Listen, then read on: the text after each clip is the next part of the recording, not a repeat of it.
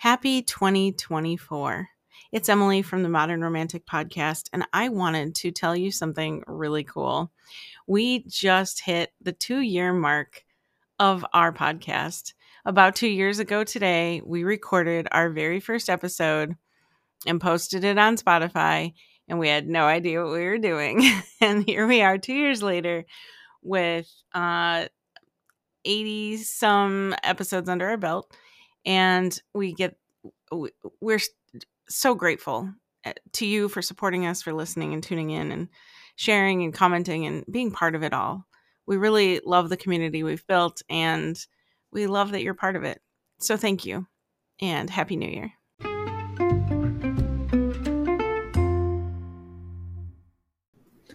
Hello, and welcome to the Modern Romantic Podcast, where we celebrate and inspire romanticism through passionate people doing incredible things. Hi, I'm feeling very authentic with myself today. Hi, I'm Trey, and I'm joined by my co-host, Emily. Hi, Emily. Hi, I'm trying to out-bass Trey today with my voice. I'm a little under the weather, but we're going to get through it. Yeah, we are, because we are the dream team. And Emily, you know who else is part of the dream team? I'm going to guess Jayne and Krentz. You are correct. Our guest this evening is no stranger to the New York Times bestseller list. That's over 30, just in case you're wondering. She once wrote under 7 different pseudonyms, publishing 120 novels, and has well over 20 million copies. That's million copies in print. With romantic genres that span historical, modern, and futuristic locales, I really cannot wait to dive into the insightful mind of tonight's guest. Please help me welcome to the podcast, Jayne and Krentz. Yeah! Thank you so much. Thank you. Thank you for being on the podcast. And I'm going to start out by just letting you know up front that if there's any aspiring writers out there, people looking to make their book happen, I would just say rule number 1, take it from me, you do not want 7 pen names. You don't want 3 pen names. Pick a name and stick with it, people. Trust me, it does not go well. Do you forget who you are? No, but the audience does. Oh. Really? Yes. Sure. Readers don't remember they know you under one name. They don't even think to look for you under another name. They won't remember the other name. It can be in your bio on the back of every book, but don't count on anybody reading the bio. It's just human nature. So, one name, my tip of the day. I wonder if that's why Stephen King stopped doing that too, because he was Richard Bachman, and I remember him when he did that, and I was like, why? But I get it from the standpoint, like you had said, at some point you explained that like it kind of helped you write for those different worlds under a different name. Is that right? Yes, it defines. The thing of it is, if you read me as Jayne Castle, which is what I use for my futuristic stories, happens to be my real name, by the way. If you read me as Jayne Castle, you pick up a Jayne Castle book, you know what you're getting. You know what world you're entering. And if you pick up an Amanda Quick, which is my other current name, you're stepping into a historical world. And then if you pick up me as Jayne Ann Krentz, you know you're getting a contemporary suspense. So it works in that sense, but readers don't follow you across those 3 worlds. Like I can't tell you how many times I've gone to a signing, and in that line of people, I can guarantee you there'll be 30, 40% who say, oh, I didn't know you wrote as Jayne Castle or, one of the other names. So yeah, it's just not a good career plan. Let's put it that way. Well, plus if people are coming to have you sign different books, you're switching it up, aren't you? Or do you sign based on who you are on the cover, or do you sign the same name every time? No, I sign whatever it is on the cover.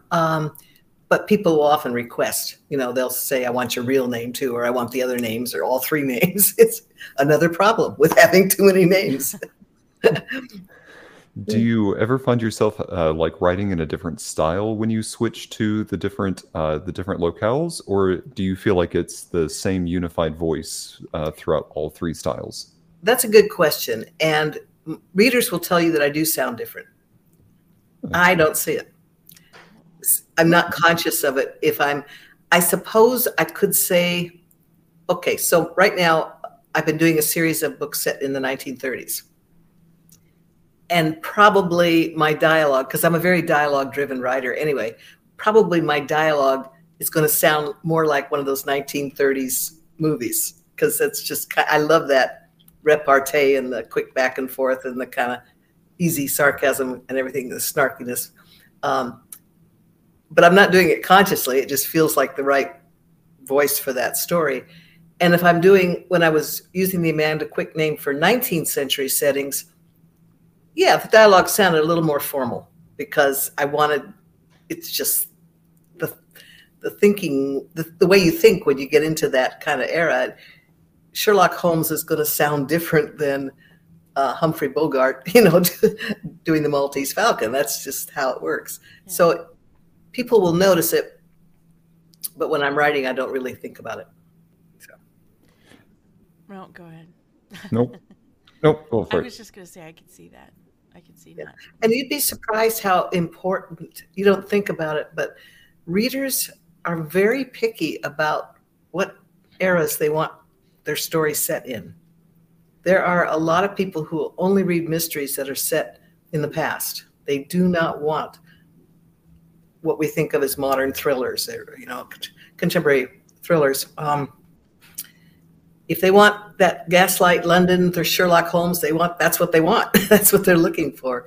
And if they want the high-tech thrillers, with all the fancy guns and ammo stuff, they don't cross over a lot. And the same is true in romance and suspense and all the genres, really. People who love fantasy science fiction very often don't read what we would consider hardcore, more sciencey science fiction is what I'm trying to say. Yeah. And so people, when they go looking for something to read, usually are attracted to a certain world. I would say that's true for me. How about you, Trey? Maybe I've never really thought about it. Like, I know that my preferences are more for the fantasy side of things, but I've never really thought about. You know what? We'll come back to that. I will respond on a different podcast. Okay. That's funny. You'll think about it. It's not that they might not read that other world, but when they're in a mood for a certain kind of book, that's what they want, and that's the world they go into. I think the thing about identifiable worlds, and there's a lot of them out there, and we all know them when we see them. Like, we all know that 1930s noir look, even if we don't read in that genre, we know what a noir book looks like. Even if it's set in modern LA, it's got a feel to it. And the same if you read cozies, what they call cozies, mystery cozies. Readers are very specific about that kind of world. A cozy is a very defined kind of mystery. And people don't want grisly thriller stuff thrown in. It's not, when they read a cozy, they're reading for a whole different experience. Right. So I think it's just something readers develop a preference for that world, and they feel comfortable in it, and it's where they want to go. So I do it. I was a huge fan of Robert Parker, classic American private eye, right? Spencer, the whole series. Yeah. And he happened to be publishing at the time with my publisher. And I was in my editor's office one day, and I was getting ready to go on the plane back to California. And she says, "Oh, I've got something for you to read on the plane. It's Parker's newest book. It isn't out on the market yet. I've got the advanced copy." And I said, "Oh, that's great. That's great. I'm so excited." And then she pulls out one of his Westerns. I think the series was called Appaloosa. Okay. And I said, "Oh, I don't read the Westerns. I'm an author, and I've still made that cut. I just don't read. And she said, Jayne, it's just Spencer on a horse. And I said, Spencer doesn't belong on a horse. He belongs in downtown Boston. This is wrong. So I was just guilty of it. I'm sure the book was great, but I didn't want that. I didn't want that mystery set in the Western setting. And that call me shallow. No, everybody has a preference, and even when we had Jenny Cruz on the podcast a couple weeks ago, and she was talking about that how she would put portions of her book on her blog, and people would be commenting what they thought about it, and she said people were opinionated. They were very opinionated. They are. It's probably better not to ask. You will get opinions if you ask. Yeah. Yeah, because everyone's got one. Yeah. Well, the other thing that's interesting about voices, and it literally is understandable when you think about voice acting in audiobooks.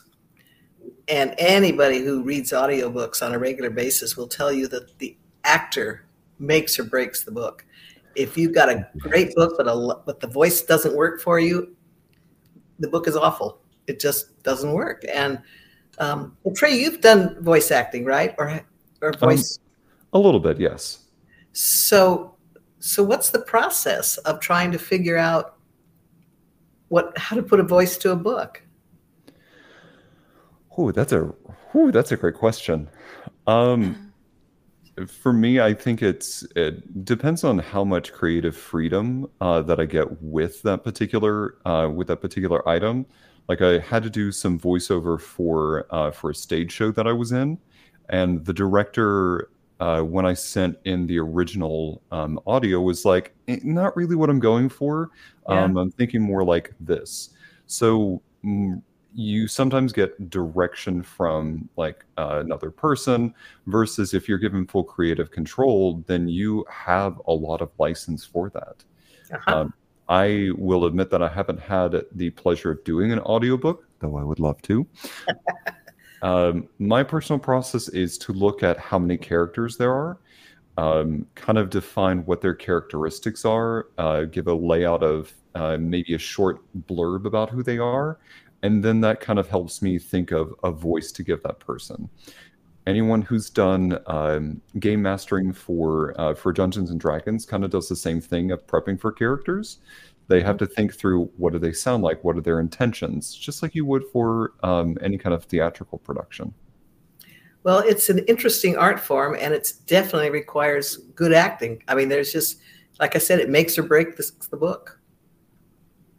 Do you have any say in who gets to read your books then for audiobooks? Usually what happens is I get 2 or 3 clips of suggested actors' voices, something else they've already read, and then the audio publisher will send the author, pick one. We like these 3 people. We're happy with any of the 3, and then so they've done the cut, and then you're down to. That's nice. Yeah. But I don't make the decision. I ask people I know who read regularly on audio to make the decision. My brother, or my agent, because they're more attuned to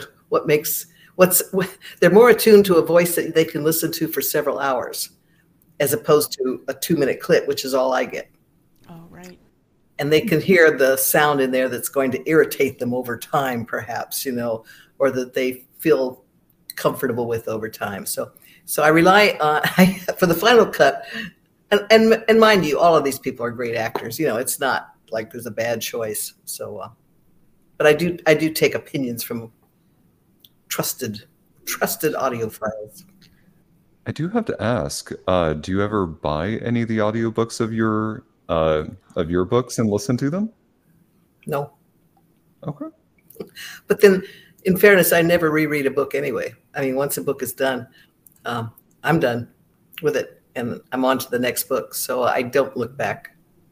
I've never gone back and reread one of my books. The only time I'll go back in a book, and I do this for when you're running a series and you forget characters' names or incidents, something like that. But that's about it.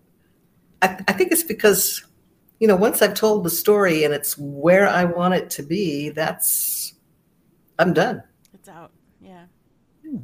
Yeah. Do you go back and watch your old performances, Trey? Oh, absolutely not. Yeah. Well, for me, it's like you should, as a theater person, I think that you should go back and look at past performances just to see how far you've come in your style. But then there are also things that you did that may inspire what you do now. So there is some benefit sometimes to looking back, but don't look back at it and try to recreate that magic. You're not going to create the same magic. Well, that brings us to the question for Emily then. In the fashion world, when you're looking to take inspiration from the past, what do you look for? What are you going to do that won't look like a joke version of how do you get the look or the inspiration without making it kind of a cartoon version of what happened? That's easy to do for a lot of people. And in the fashion world, we call it costumey. It's too costumey. Because costume. Yeah. And it's something that, I don't know, because I did a whole collection based on it being inspired by old world fashion, like specifically Shakespeare.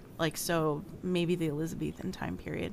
So maybe late 1500s, early 1600s, something like that. And so for me, I would just take the elements. I would actually sit and break down an outfit that I loved and break down what it was about it that I loved. Is it this little ruffle? And how can I translate that little ruffle into this ball gown I'm trying to make without it looking costumey? I don't want it to look like it is from that time period. I just want it to be like a nod toward that time period. So I don't do anything too literally. I guess that's my approach anyway. But yeah, it's real, the costumey thing. Yeah, and that's because I don't do that kind of art. If you ask me to do it, that's what I'd do. I'd just try to repeat it, like the bell bottoms, but maybe make them a little more flared or something. Yeah. Yeah. And I think, aren't you driven too by the fact that materials are so different now than they were? I mean, you're working with the fabric itself is just going to have its own demands that may not work with the ruffle, that kind of thing. That's always a consideration. And we have a lot more synthetics now. So there's that. And I find myself, I'm kind of a purist. So I find myself going back to like the silks and the linens and things like that they're a little more expensive than like a cotton maybe, but the payoff is there. So I stick with what I think is going to be the best fabric for that job. Well, I've got another question, because I think fashion is just the most fascinating art form because it's constantly changing. It's not a painting that's locked in time or a book that's done and will never change. It's the one art form that we're constantly, every morning you walk in and you put on something a little bit differently, and you get bored. We get bored with our closets, every year. Every year. Why is that? Why don't we just it fits, it looks good, why don't we just keep wearing it? But nobody does. Well, and they never used to be that way, even 100 years ago, they weren't necessarily, we didn't have 15, 20 dresses in their closet, or so many shirt you'd get from laundry day to laundry day and maybe have a special outfit or two, but that'd be it. So there wasn't as much waste and there wasn't as much mass production either. In the world that we live in, we have the mechanical and technological ability to be more disposable, which I don't love that about the fashion industry. But like I said, 100 years ago, even a couple 100 years ago, you would have the dress you'd wear every day. Like, that was the thing. You'd put it on every day and you'd wash it once a week. Depending on your class, obviously, you might have someone else to wash it for you. But We're definitely more of a throwaway fashion world than we used to be.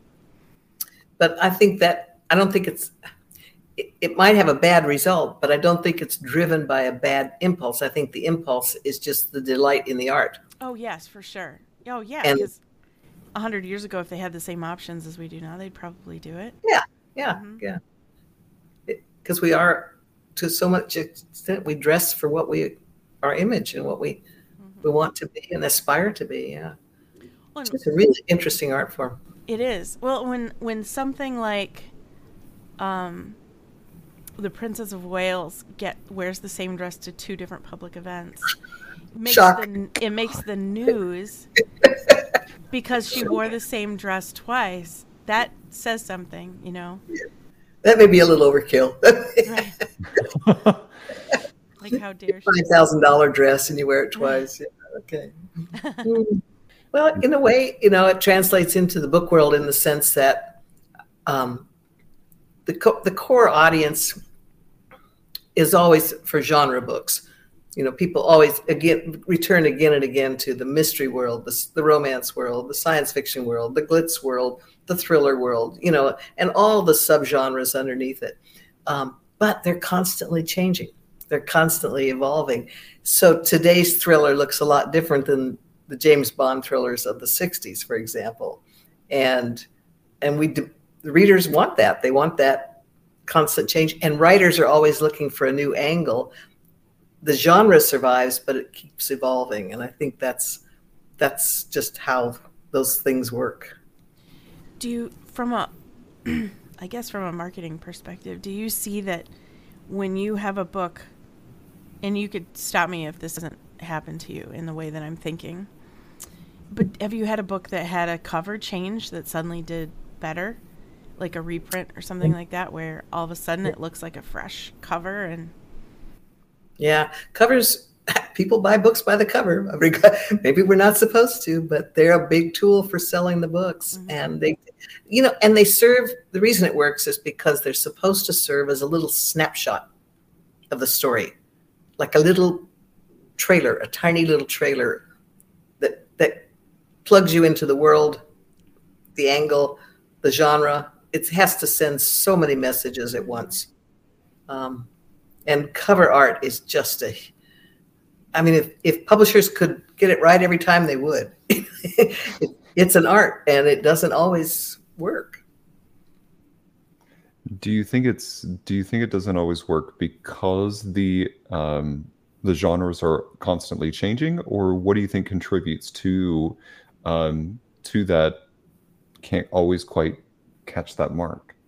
Well, you'd have to ask the art department, because they're the ones who have to make these decisions, and they're balancing so many things.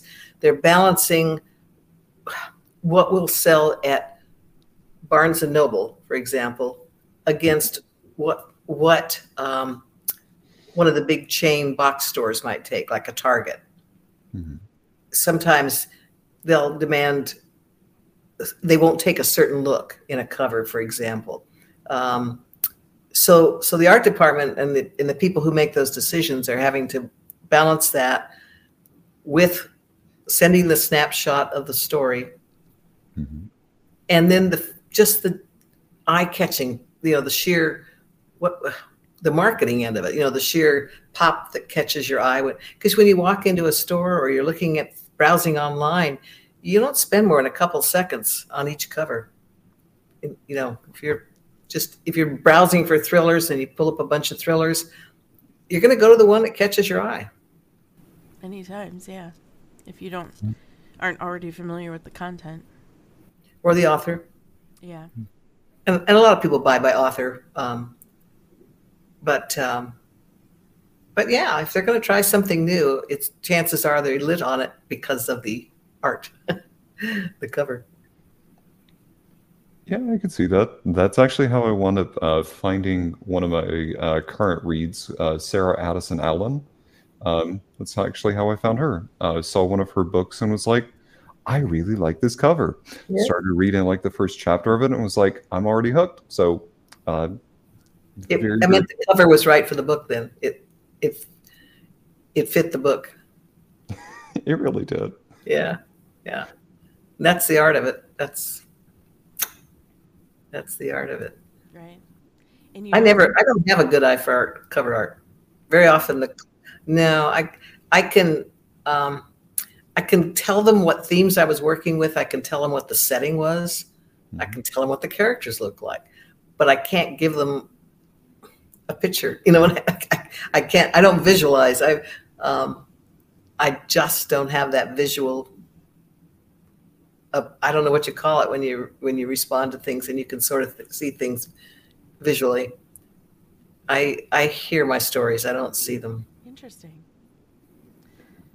I was actually going to ask, because there's a really great quote on your website that the romance genre is the only genre where readers are guaranteed novels that place the heroine at the heart of the story. So with that hearing of the story, do you hear your heroine first, or do you hear another aspect of your stories? I probably hear her first, because usually I start the story early on. But if I start with the hero, I'll hear him first. But it's ultimately going to be the heroine's she's the main journey of the story. I don't write straight up romance, and I don't write straight up suspense. I truly do a hybrid, which is called romantic suspense, and it is its own thing. And the way you can tell that is because you could not lift out either the romance or the mystery and have a coherent story left. Because in true romantic suspense, every change in the relationship somehow is locked into a change in the mystery, and every change in the mystery generates a change in the relationship. And that's romantic suspense, and that's the way my plot brain works. I can't plot without a murder. So and I'm always looking for characters who are, well, my core story is founded on trust. Trust is the risk that I work with over and over again in my books. And reinvention. My characters are always in the process of reinventing themselves. When you open the book, they're going to be at some kind of turning point. Something has gone south, and they're having to recover, and their lives are about to change. And so reinvention and trust are the two elements that I can look back to the very start of my career and see those two elements. I think every author has a core story, and it's defined by those fundamental things like redemption and trust and dealing with pain and recovery, and just all the fundamental things that are universals, I guess you would say. And I think a lot of authors write they write intuitively, so they're not conscious of what they're working with. But if they step back and look at what they're writing again and again, they'll find that they are drawn to the same kinds of themes, the same core values. And that's where they get their power. And most authors who burden themselves with the idea that they have to do something startlingly different every time they write a book they're going to wear themselves out in 2 books, because there's no power going away from your core story. You'll lose your power. And anyhow, another tip of the day. That's find your core story and figure it out, because you're going to spend your life writing it. I was going to ask, because there's that concept in theater of being like typecast, and sometimes I was kind of had this thing of this thought about authors not wanting to be typecast. But from what you said earlier in the podcast, being redundant, sorry, what you said earlier and what you're saying now is have a brand, you know what you're writing, and also take a step back to understand what you've written. Because if that's working well, continue with that. But I'm also questioning what happens when you want to write something a little bit different. How do you approach that? The benefit of knowing your core story is you'll realize it's not tied to a particular genre or a particular world. You can take it anywhere, because the elements are universals. And that's the benefit of knowing your core story. It gives you the freedom to reinvent yourself. I mean, I speak from experience here because I have killed off probably more careers in my life than most people will even invent. Those 7 names are gone. I've only got 2 or 3 left. And there's a reason they're gone, right? But for example, I killed off my Amanda Quick career. No, let me think about that. I killed off my Jayne Krentz career at one point, few years back, because I was writing. I took the name into the wrong. I took it into the science fiction universe, and nobody in the science fiction universe wanted. My readers just didn't follow me. So at that point, I lost my Jayne Krentz career basically, because once you lose your audience, it's really hard to get it back. So I had to reinvent myself one of many times, and I had to reinvent myself. And for the first time after writing for a decade, for the first time, I made myself stop and think, well, what's my core story? You know, what do I really want to write here? Where's my passion? And I realized my passion was on 2 people who are going to have to learn to trust each other in order to survive. They become totally dependent on each other, and they're the only, if they don't learn to trust each other, the bad guys are going to get them. So it's in a way, it's a kind of a marriage of convenience that works. Mm-hmm. And once I saw that, I realized that that's the classic 19th century romance novel, where 2 people are usually forced together against their will into a relationship, and they either have to make it work or spend the rest of their lives miserable. So that's how I invented my Amanda Quick career. I backed out of the world I was in, the science fiction world, which later came back. Who knew? But it wasn't. Another tip of the day: it's just as bad to be way ahead of the curve as it is to be way behind it. It's not a good place to be. I had that happen with a book series I was reading. The author ended it in a way that was publicly distressing to a lot of sorry about that, publicly distressing to the readers. Like, it was an outrage. And this was probably 10 years ago. Not to put too fine a point on it. Right. It was really rough for this writer. I remember it was and it was an author that I had read other series she had written. But after that ending, I was like, I think I'm done. And it did. It ruined it. It ruined it for me. But there's a famous story in Hollywood about John Wayne saying he really wanted to play a bad guy, and his agent said, "I hope you don't." I think typecasting is going to happen whether you like it or not. So you might as well make it on your own terms with the core story that, you know. Right. And if you really have to go off in a whole nother direction and you find passion doing that, that's fine. But I think it probably means something inside you changed. Maybe you went through a trauma. Maybe you went through, you know, something in your life changed quite dramatically if you really are called to go in a whole different direction.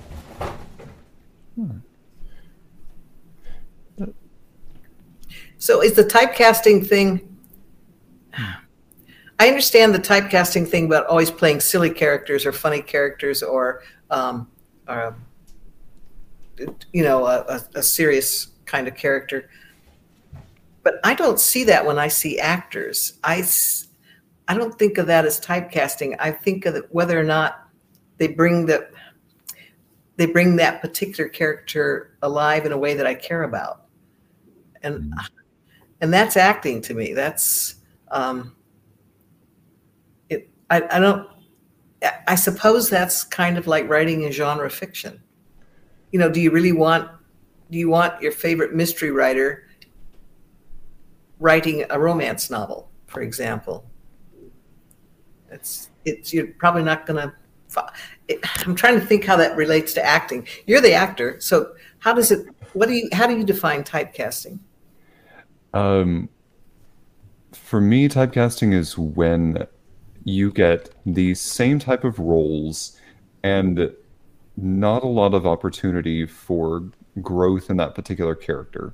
There's sometimes characters that are very static and don't have a good growth of something. You may be excellent at interpreting that character, but there are sometimes not a lot of opportunities. And I see that more with more comedic roles, or maybe like those best friend type of roles where you're not in the lead or you don't have a featured part of that. So it leaves a lot of room for dissatisfaction or not feeling fulfilled with some aspect of that.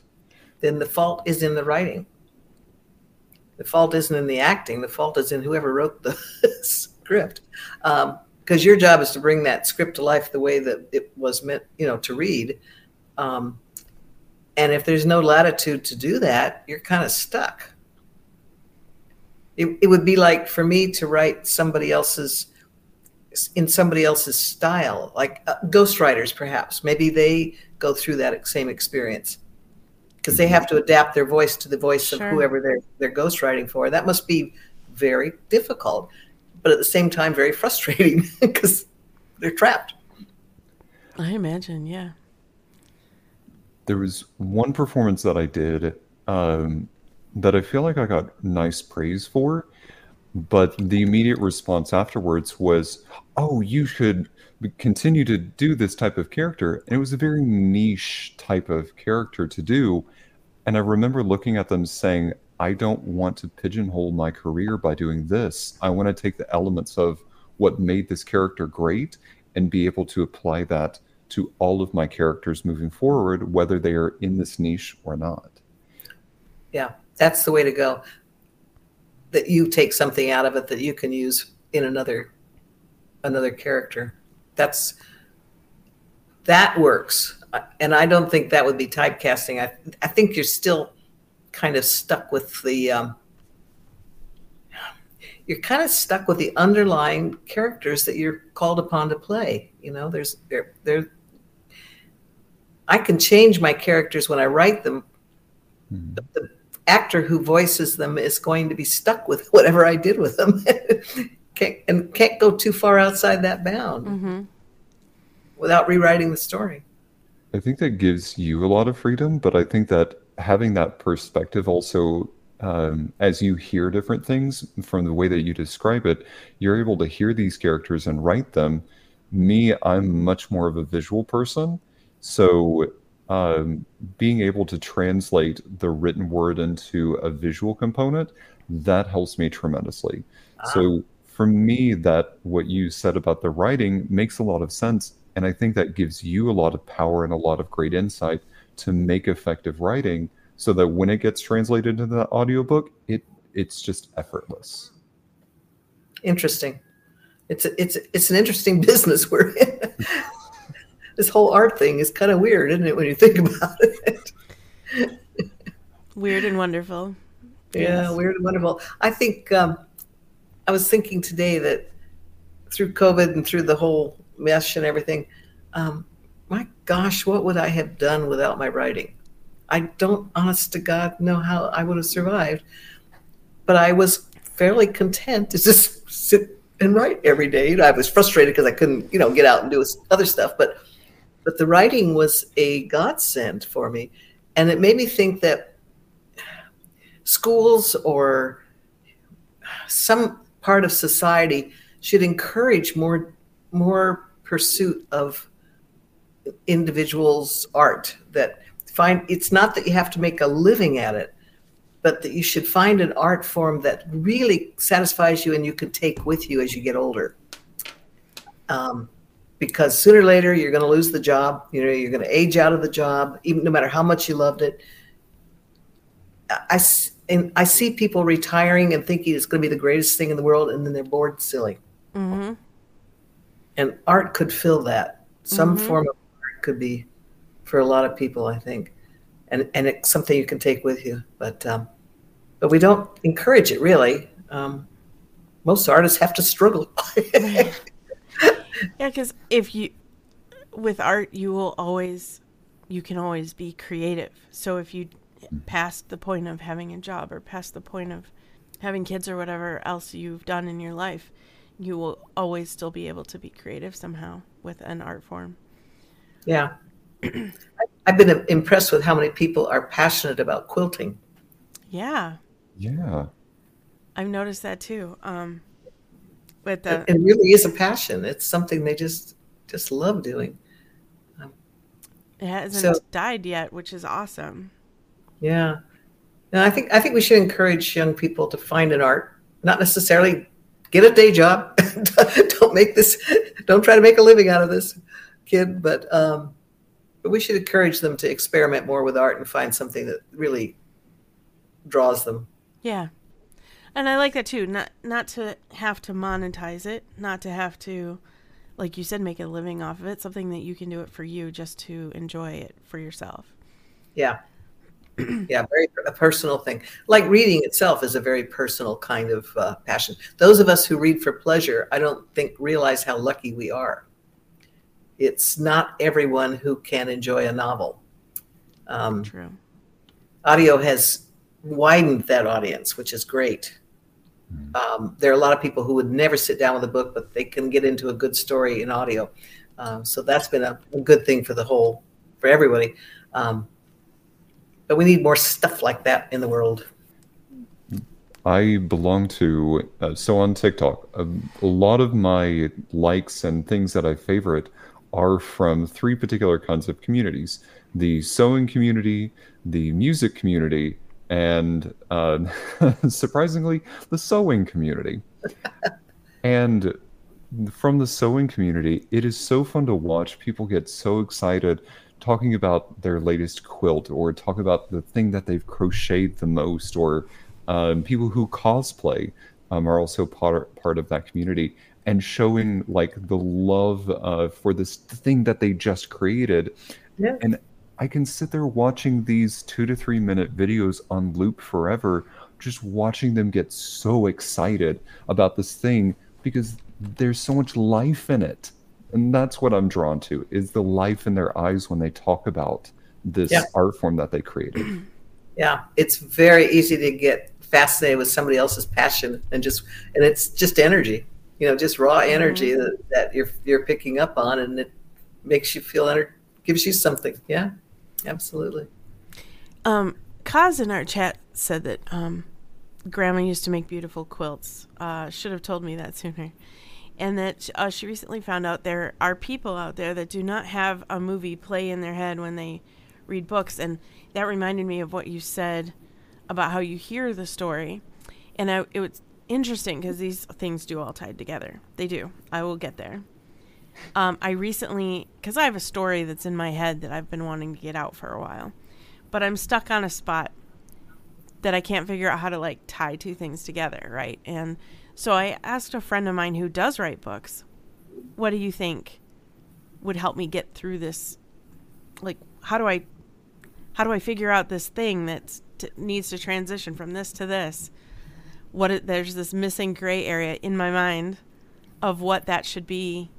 And she said, well, immerse yourself in the place. What feels like what would naturally happen next? Think about what the grass feels like on your feet, or what the wind is doing, things like that.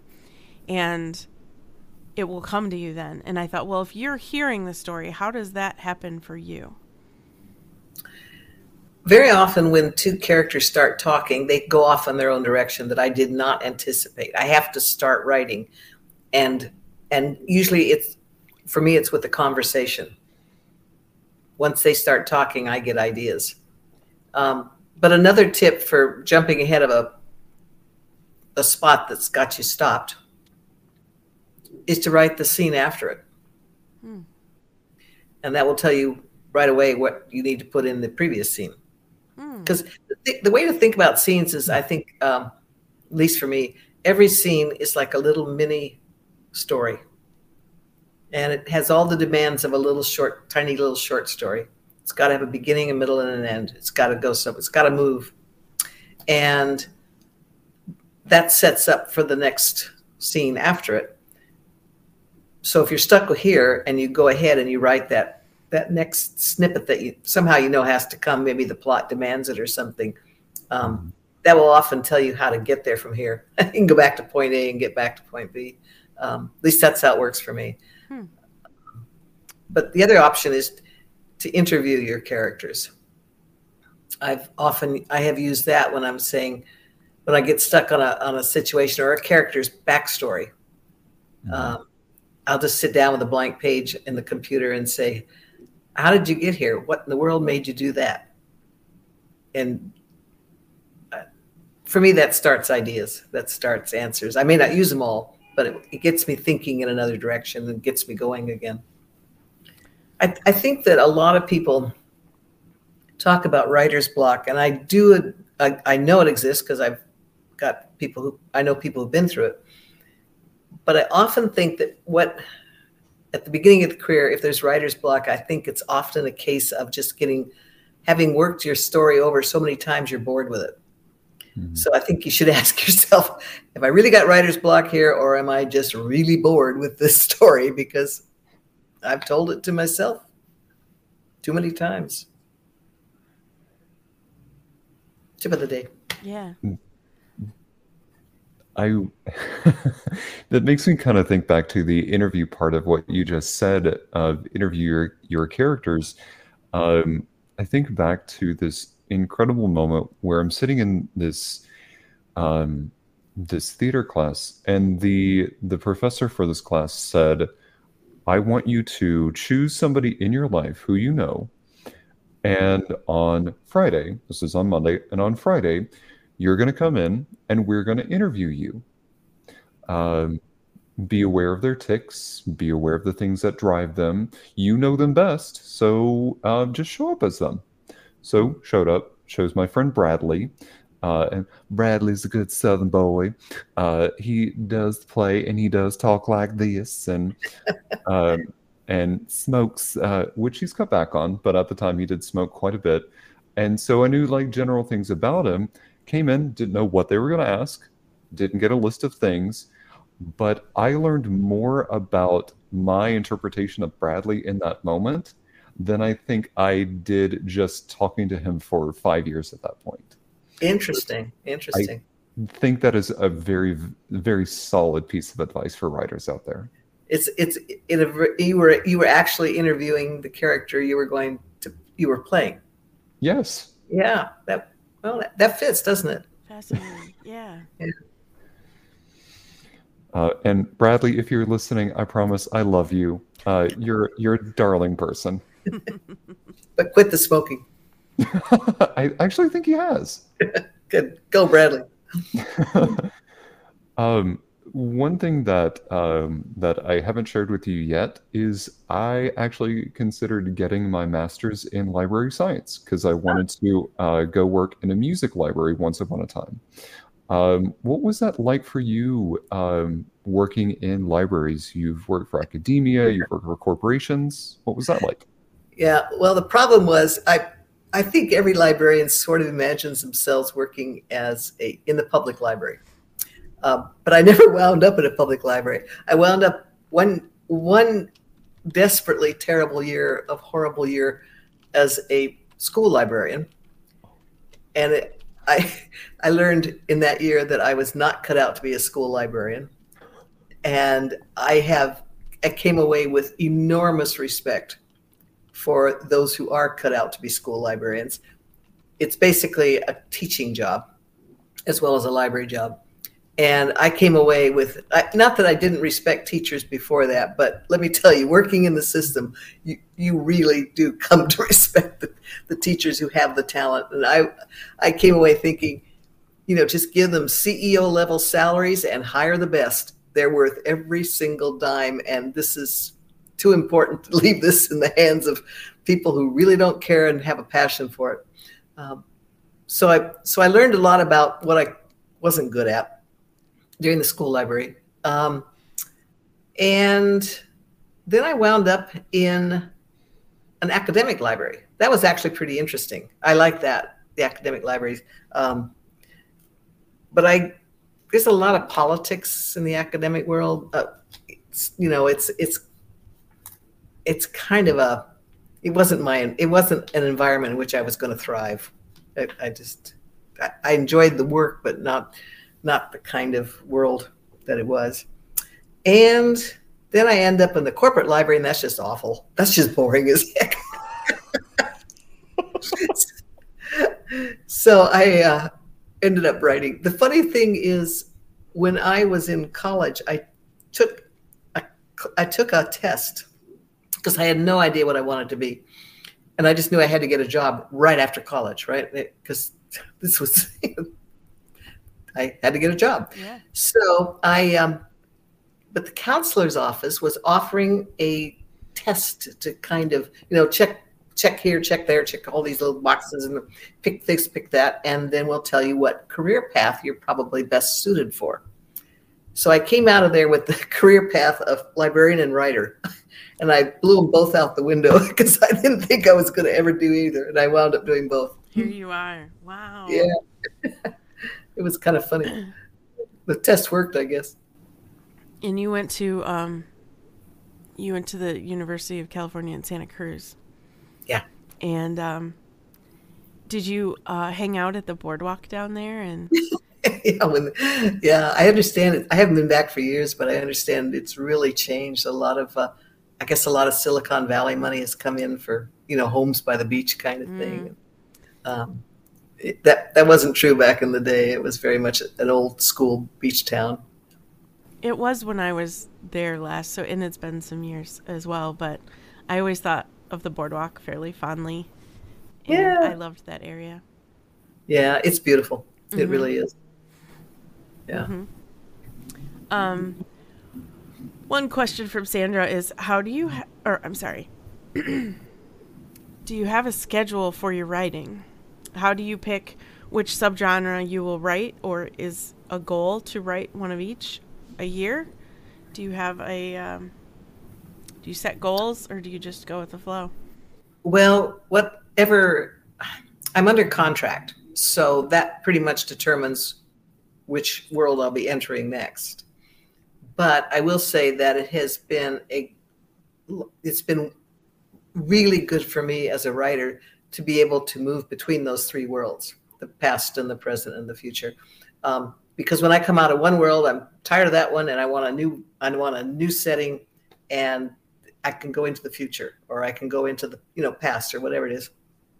And that has really, I think, in looking back, I think it's what has kept me fresh and excited about the writing.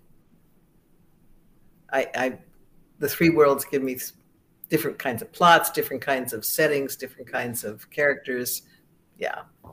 So in that sense, it has worked very well for me. Are you writing them all at the same time mentally? No. Okay. No, I can't walk and chew gum at the same time. When I'm on a book, I'm just absolutely focused on that book, and I can't think about the other worlds at all. I obsess on the book. It's kind of a 24/7 thing until it's done. I imagine for me, it's hard to read two books at the same time. So yeah. I can't imagine writing two.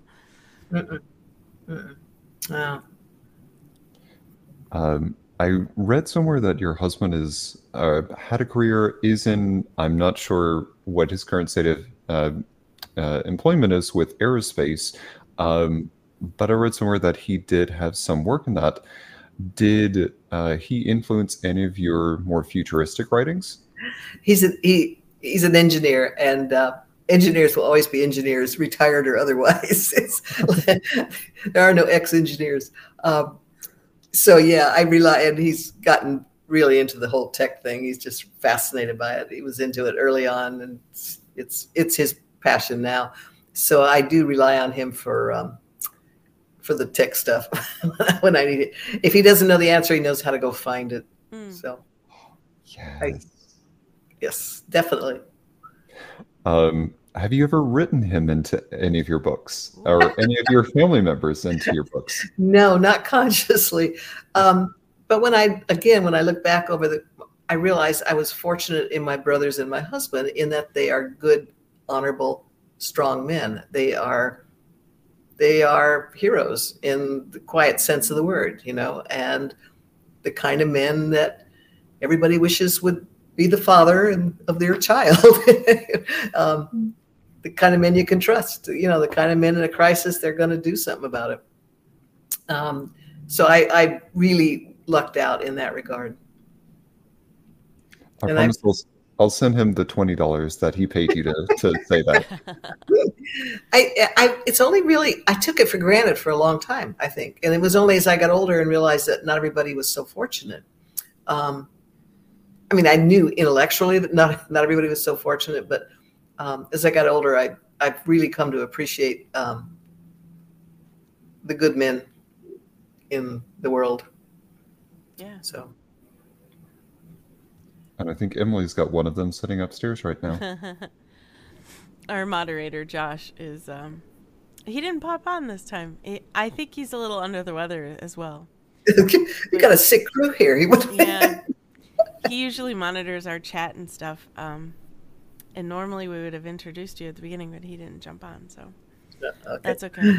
Yeah, we're struggling. We'll get there though, like I said. Well, I think, in the larger frame of what we're talking about, I think the appeal of the genres is because they do at their core uphold and reaffirm our core values.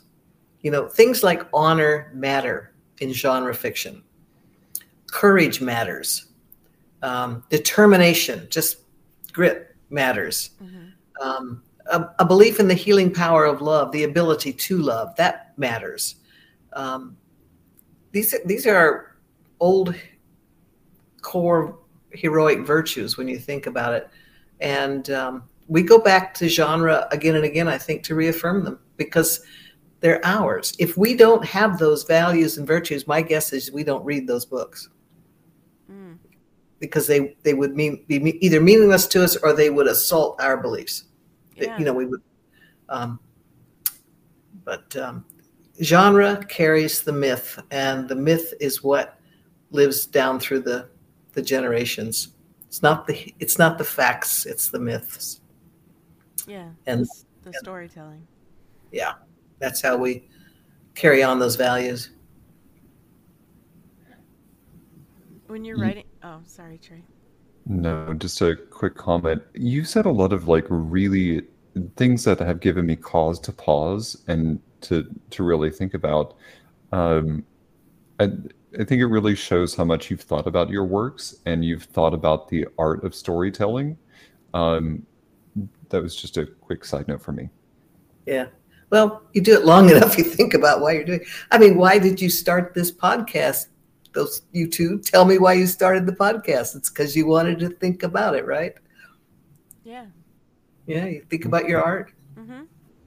And we wanted to give voice to other artists who hadn't been heard, and art should have a bigger voice in the world. So, absolutely agree.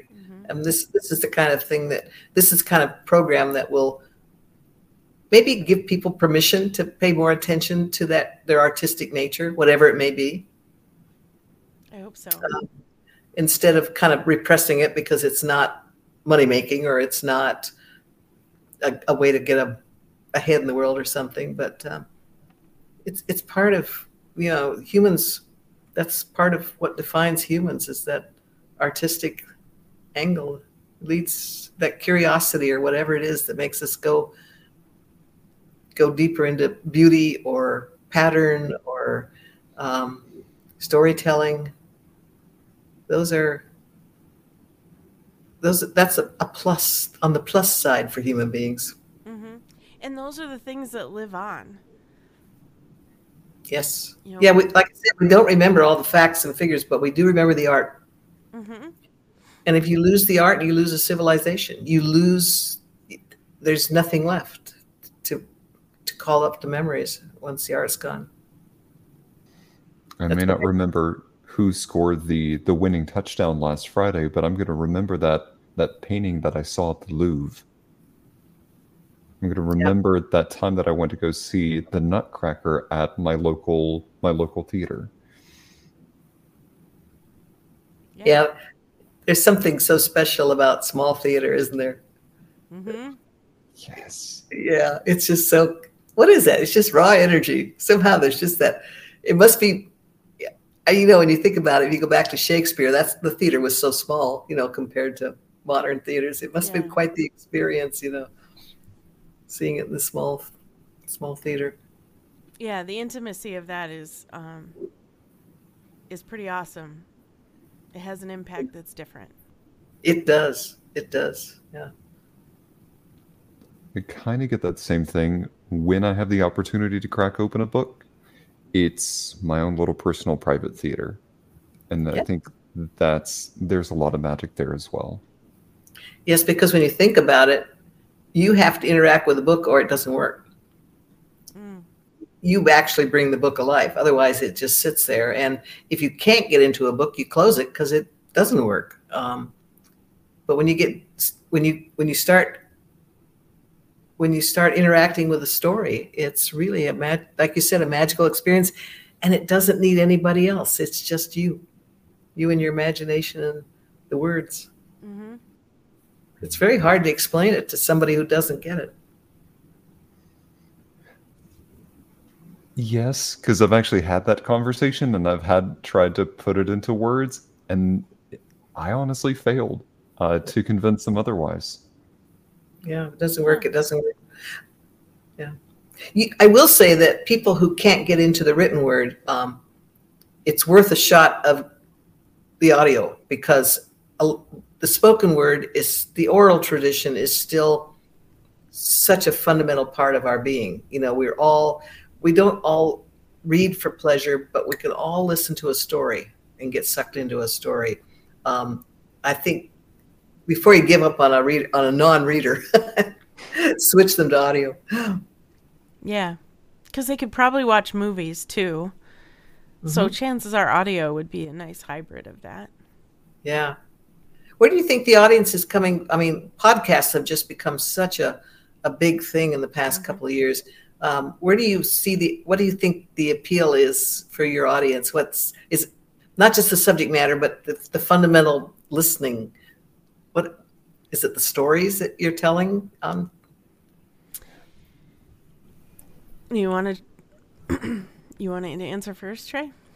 No. I'm just curious because it's such a big thing. It has become so popular. I mean, the feedback I get, and that's kind of it, because what I get out of it is probably different than an audience member, but inspiration is one thing that comes up.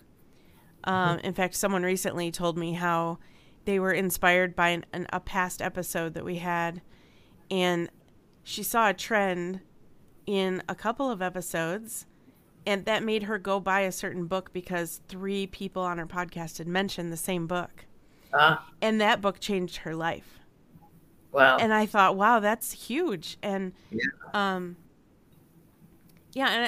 Sandra said that she thinks it's a story of the individual's journey. I don't know. What do you think, Jay? Sorry.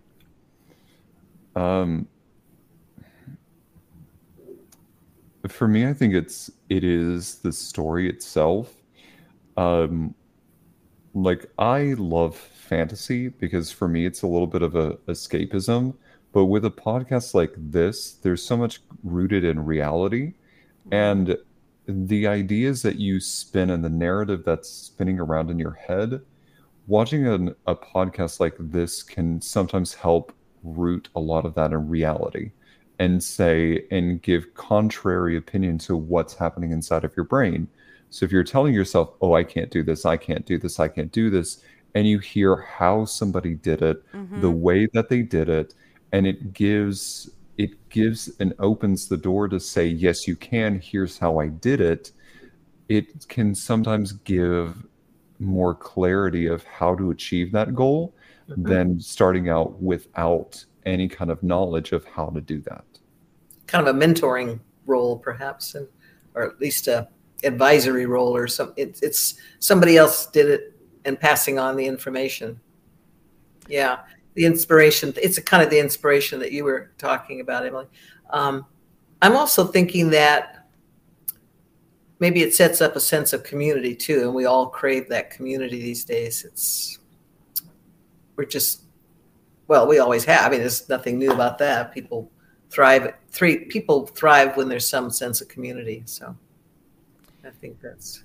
Yeah, we're lucky there too. I think the community is such a cool aspect of this that, and that matters. One person in the chat said, "My draw to this podcast is that I can enjoy hearing about others' expression of their art. That for everyone, their passion for art is so different and so unique, and it helps expose other creative minds to those creative outlets and crafts," I think is what that word is supposed to be, "and enjoy listening to it while I pass my time cleaning, cooking, doing laundry. Plus, I get a kick out of the host, and it inspires me to try new art." You were talking to us earlier about the idea of communication and long form communication.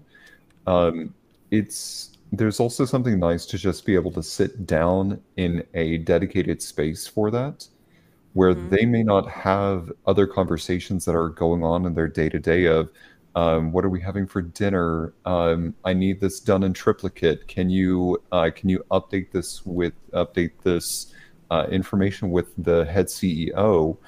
And for something like this, it's a dedicated space to have time and a platform for that kind of outlet. So this might be someone who's listening. This might be their only opportunity to get artistic fulfillment. Yes, and just an intelligent conversation.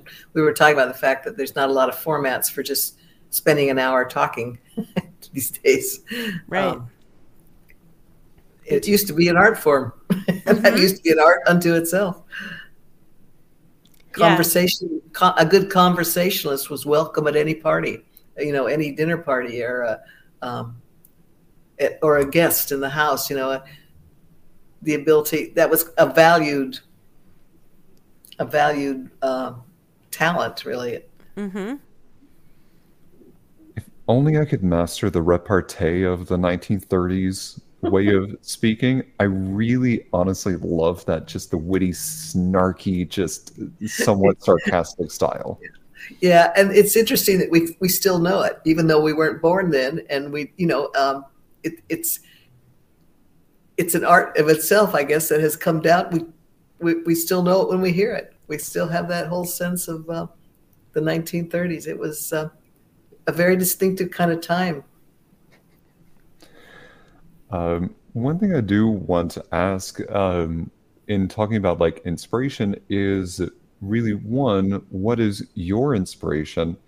And two, so that people can be more inspired, what is one book that you wish people would give more attention to that you've written? The current one. It's always, I've forgotten all the, I don't think about the others. So yeah, read the one that's out there now, and that would be Sleep No More by Jayne and Krentz. And it's all about the bad things that are happening in a sleep clinic. Ooh, what could go wrong? What could go wrong? Yeah, I love playing with a psychic element. So my books, for the past few years, most of my stories have had a strong psychic element. And for those who are listening, my books often get lumped under paranormal. But I think for most readers, paranormal has come to mean things like witches and vampires, what I think of as the supernatural. I don't write the supernatural elements. I write psychic stuff, which is kind of a different thing, I think. So, I think so. Just for people who are wondering how I define it. And you haven't psychic detectives, that kind of thing. And you have a new book coming out in January. Yes, I'm in the middle of a series called The Lost Night Files, and it's about podcasters. Three women who were three women walked into the door of a strange hotel and didn't wake up till the next morning. And when they woke up, they had psychic powers. Okay. And now they're determined to find who did this to them and who ran this experiment on them and why and what's it all about. And so, because law enforcement wouldn't pay any attention to them, figure they just were doing drugs or something, they've started up the podcast to start their investigation going. So the first book in the series is Sleep No More. And then the one that comes out in early January is called The Night Island. And it's basically going to be a trilogy. So there's. Okay. It's funny because that's exactly why we started this podcast, right, Trey? Yeah, I'm just crazy. Emily's the one with the psychic abilities.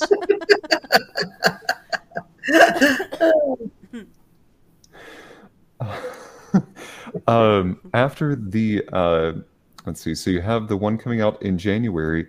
Can you tell us a little bit about any of the books that you're currently working on?